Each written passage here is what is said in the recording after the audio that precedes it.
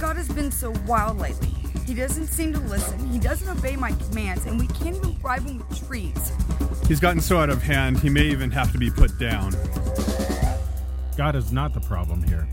The problem is the people who want to be the leader of the pack. We reintroduce God. We retrain people. You're listening to The God Whisperers.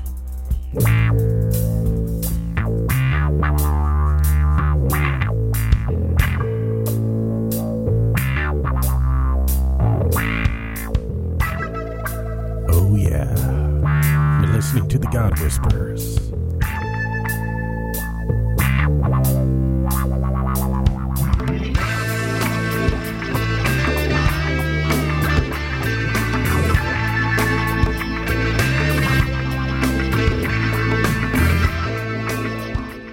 I feel like we should be a late night radio program.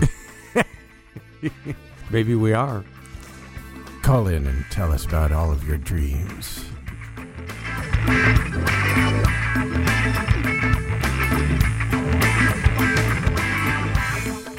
Gotta love it. I love Can't beat funk, the fuzz effect. God Whisperers, bringing the funk back. Yeah, we are. Funky. One tune at a time. I'm Craig. I'm Bill.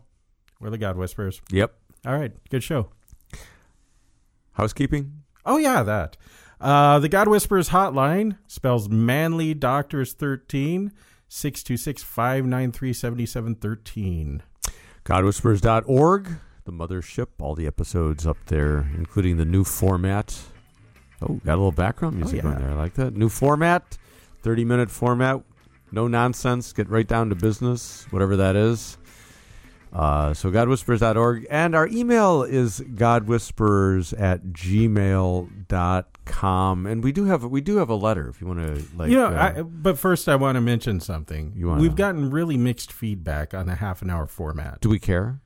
Well, you have people who you know are multi-generational Lutherans. Yes. Who get upset because CFW Walther did an hour-long podcast, and so we should. He did. Luther was known to podcast for over 2 hours. Right. It's just the Lutheran resistance to change, I think, in a lot of these people. Uh-oh. This is a nation that obeyeth not the voice of the Lord their God, nor receiveth correction. It's just going.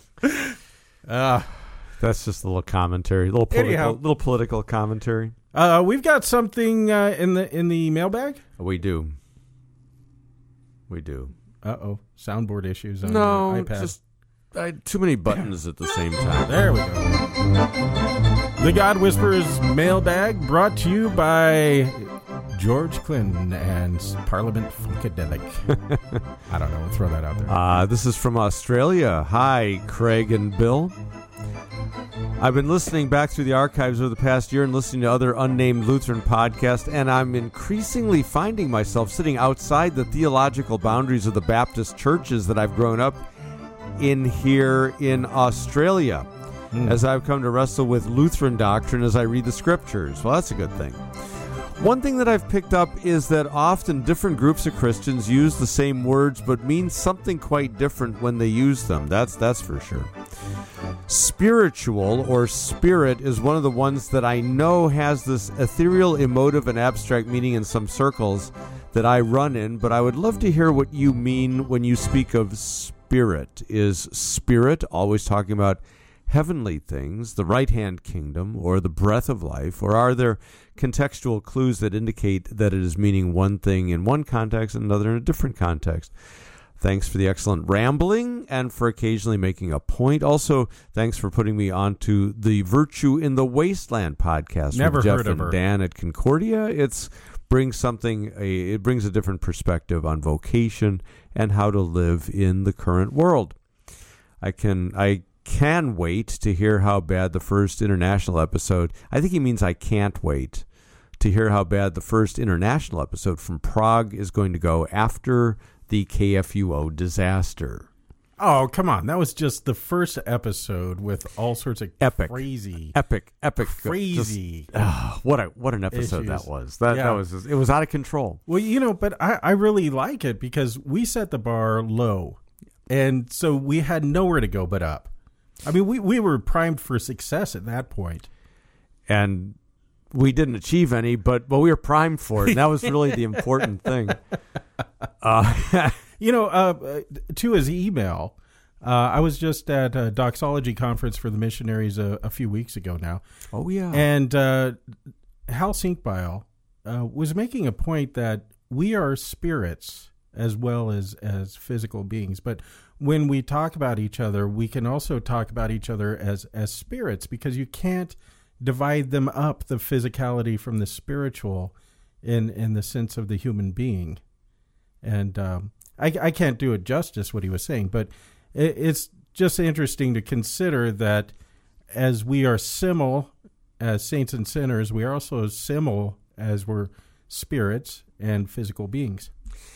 You know, the notion of, and that's a timely thing because this Sunday is Pentecost, right, and the Holy Spirit's big day, or where the accent is on the Spirit, and yet it's not, it's on Jesus, mm-hmm, because that's what the Spirit tends to do. But the notion of spiritual things, I think he's right. People use that in different ways.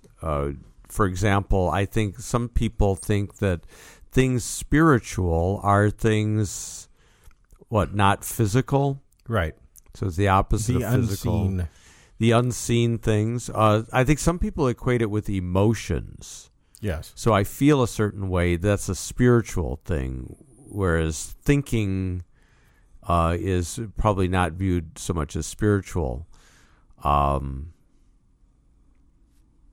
Trying to figure out, in the popular notion of I'm spiritual but I'm not religious, what does that actually mean? What are people trying to say?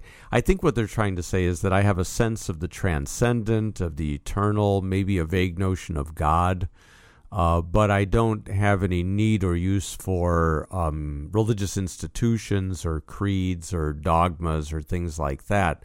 So those would be viewed as unspiritual. Mm-hmm. Now, in the Bible, it kind of depends where you're reading and who's writing, I think.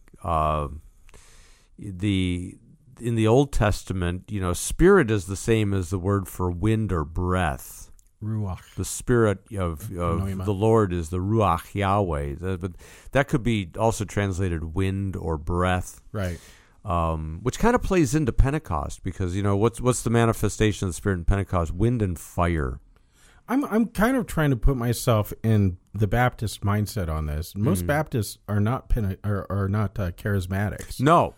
And so I think if he was writing from a Pentecostal perspective, we'd have a lot more to latch onto with crazy ideas of the work of the Holy Spirit.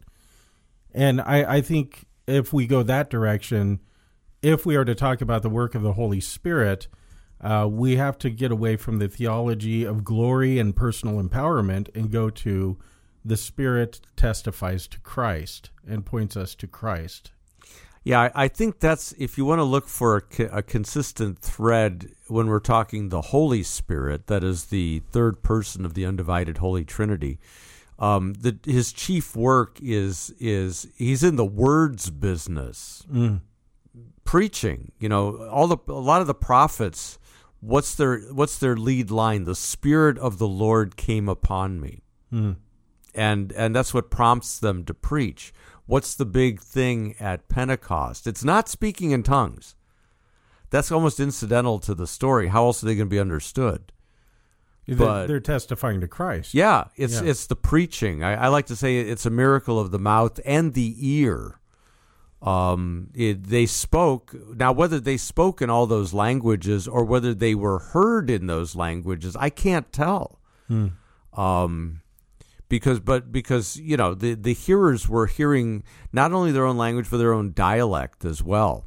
And so, whatever the case may be, the miracle is the miracle of preaching, of broadcasting the word. So the work of the Spirit.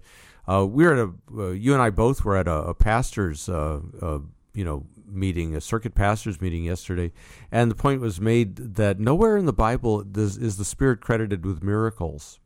Yeah, that's right. And of course, in the Pentecostal churches and whatnot today, the Holy Spirit's only about miracles. Yeah. So Yeah, whereas the miracle, which is really not miracle the way we use that term, of the Spirit is preaching, the broadcasting of the gospel to the ends of the earth and all the languages and dialects of the world.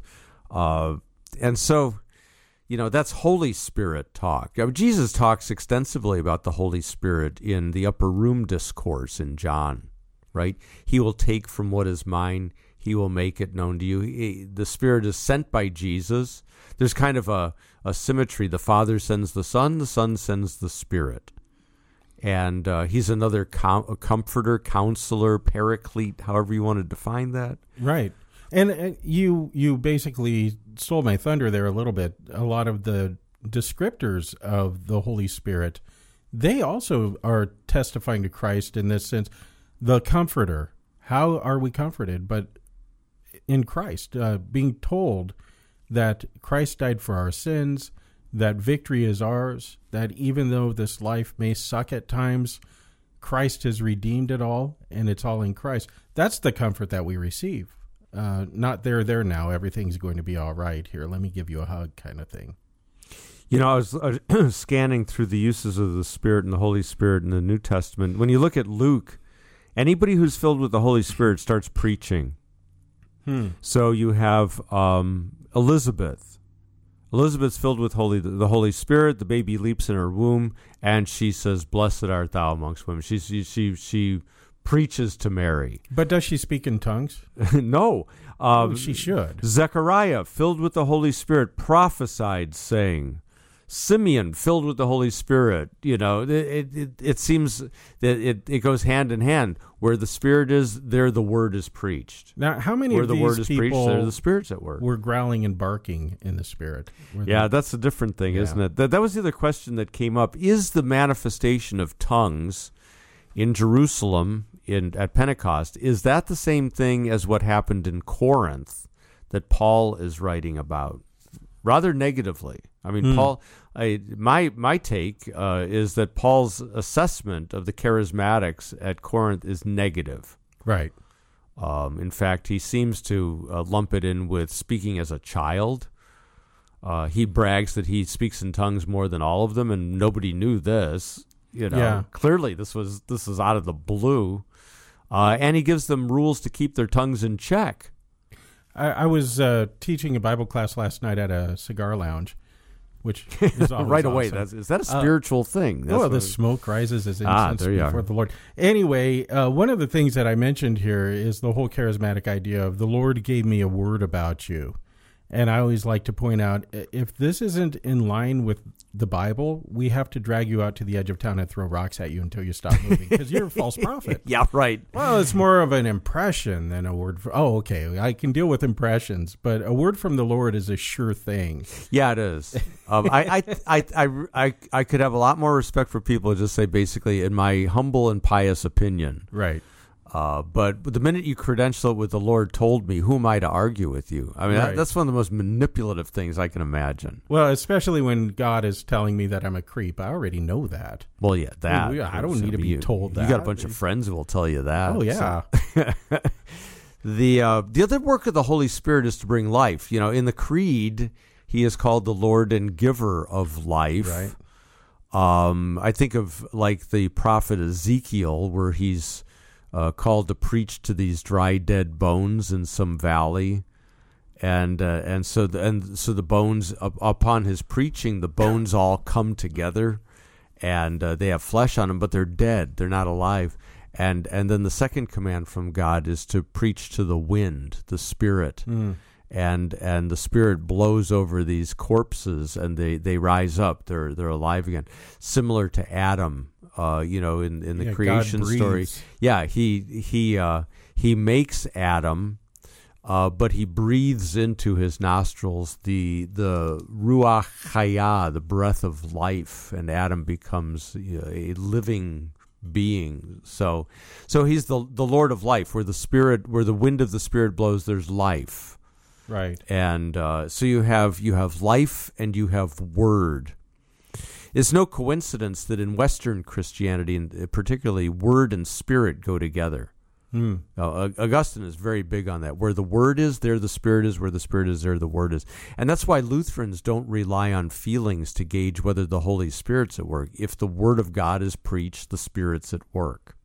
I always like to make a big deal about Jesus on the cross, and as he exhales his last, he exhales his life into the world.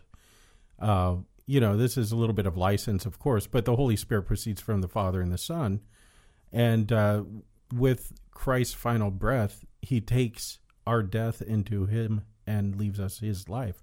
So in a very real way, he breathes life into the world. Who does from that? The cross. Who says? Which of the evangelists says that? It's not John. It's not Luke. Is it Matthew? I don't recall. Yes. Jesus cried again with a loud voice and yielded up his spirit in Matthew 27. Let's see, is it in Mark that way? No. In Mark, it's the spirit is willing, the flesh is weak. He has that. So I take a different take on that. The spirit that descended upon him in his baptism, he now dismisses. The work is done. So he's the one anointed. He's the Christ, the anointed one. So he's anointed by the Spirit without measure, visibly at his baptism. And so now the work completed in his death, he dismisses the Spirit. I have to think about that. Sort of a Matthew way of looking at it. In Luke, the big deal is Pentecost, where the Spirit is equated with the power to preach the word. Wait until you are clothed with power from on high. So they're to do nothing but wait until the Spirit. Well, I'm the first to admit that what I was saying is a sermonic device. It's not from the text. So in other words, you just kind of make it up as you go along. No, because as Christ died, he took our death into himself, and he does exhale his life for us. Now, I think you have a notion on the basis of Ephesians 4 that the ascended Christ at the right hand of God breathes out on his church. That Pentecost is in a sense Christ breathing life into his church, giving his church breath to proclaim the gospel to the ends of the earth. And with that breath, words and power, they all kind of go together. Yeah, but that breath is also spirit. Right. The pneuma. Yeah. The ruach. Breath, wind, spirit, all the same word. Right. To get back to our Australian friend's question, what does the word spirit mean? Obviously, it can mean Holy Spirit. Sometimes it could be understood in a Greek sense. The Greeks divided man according to body, soul, spirit, mind, this kind of thing. And so there's that. You'll see that like in Thessalonians. Kim Riddlebarger goes off on that trichotomy. Yeah. I don't understand what he's going on I think it's just a Greek way of speaking. It's only once in 1 Thessalonians where Paul blesses them according to body, soul, and spirit. And I think it's just his way of saying all of you, the whole of you, however you divide yourself, there's nothing left out. The more Hebraic way is to see it in terms of breath. Now in John, it's a little bit different because you have flesh and spirit contrasted with each other. Flesh is born of flesh and spirit is born of spirit. Unless you're born of spirit, you cannot enter the kingdom of heaven. So that tends to be kind of the earth and of heaven, or of the world and of heaven. It's not soul, because body and soul are both of this world. They are of Adam. So you have flesh that is born of flesh and spirit that is born of spirit. I think that does roughly coincide with St. Paul's old man and new man. The old man is flesh. That's not just referring to body, but it's what is born of Adam, or like I say, what popped out of your mama. And spirit is what the Spirit through the Word has worked. That is the new man in Christ. And so these are opposed to each other. That's Galatians 5 too. Flesh and spirit are opposed to each other. The flesh gives rise to the works of sin, and the Spirit produces the fruit of the Holy Spirit, love, joy, peace, patience, etc. So I'm looking at Acts 2, starting in verse 1. When the day of Pentecost arrived, they were all together in one place. And suddenly there came from heaven a sound like a mighty rushing wind, and it filled the entire house where they were sitting. And divided tongues as of fire appeared to them and rested on each one of them. And they were all filled with the Holy Spirit and began to speak in other tongues as the Spirit gave them utterance. And, of course, we know that they were testifying to Christ. I'm going to assume that these are probably baptized disciples who are there. Any thoughts? Yeah, what? The 120 upon whom the Spirit fell? Yeah. Yeah, I think it's safe to assume they were all baptized with John's baptism. Yeah. See, I take this to mean, when John was baptizing and he says, there's someone coming after me who is greater than I, not worthy to untie his sandals. He will baptize you with the Holy Spirit and with fire. Or you might translate that, the fire of the Holy Spirit. Here's what I think. I think that Pentecost, for those 120, is the completion of John's baptism. This is a case where, they're baptized with water by John. To our record, nobody was ever baptized again with water. Interesting. But the Spirit fell on them, and so now they have the completion. Christian baptism, post-death, resurrection, ascension of Jesus, within his mandate, is both together. But they experienced both apart because they're in this unique in-between time of Jesus' earthly ministry and his dying, rising, and ascension. And I think that this brings up a really good point also, is that in evangelicalism, in Protestantism, a lot of people will talk about the baptism of the Holy Spirit as though it's something different than water baptism. And in a sense, they're right, but they're right only at that time. In the book of Acts, you do have a separation. The Samaritans are baptized, but don't receive the Spirit until Peter and John show up. And lay hands on them, right? Yeah, and then you have the flip. You have Cornelius and his household receive the Holy Spirit while Peter is preaching to them, and they manifest the same Pentecost sign as the apostles experienced, namely they're speaking in tongues, and Peter says, whoa, same Holy Spirit that we have, what's to keep them from being baptized? So, moral of the story, it's true, I think, in the book of Acts that at times, not universally, but at times, water and spirit are separated temporally. But it seems to be for the purpose of assuring the apostles they're on the right track here. Because Peter had to be kicked a number of times, 3 times, to even go to Cornelius's house. So now what does he see? He sees the Pentecost manifestations. He hears them speaking in tongues. He says, they have the same Spirit we do, so of course they need to be baptized. At the close of the day, anybody who has the Spirit is baptized. Right. Anybody who's baptized receives the Spirit. So the idea of there being a spiritual baptism without water baptism is a silly notion. Well, I think it buys into this notion that spiritual means not material. Right. Which is precisely what it does not mean in the Bible. Right. Because the Spirit always works through some kind of means. Right? He works through the means of the Word. He works through the means of water. He works through the mouth of a preacher. He in general does not work apart from means, and so when you set aside creaturely, earthly, material means, you're basically taking the tools out of the Holy Spirit's hands. What's he going to work with now? How's he gonna deliver to humanity what Christ has won for humanity, except through means? So, you Lutherans, you just limit God. We do. You limit God. You try to put him in your sacrament box. So our Australian friend, is Spirit always talking of the heavenly things? The answer is no, not necessarily. Right-hand kingdom stuff, no. Breath of life, it can be that. Generally, I would go, whenever I encounter the word Spirit in the Scriptures, I first of all ask myself, is this of the Holy Spirit?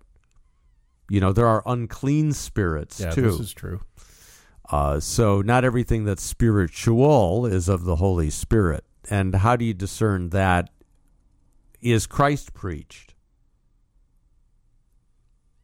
because that's his work. His work is to take from what is mine, Jesus says, and make it known to you, to convict the world of sin and righteousness and judgment. But all of this is preaching activity. It's wording activity.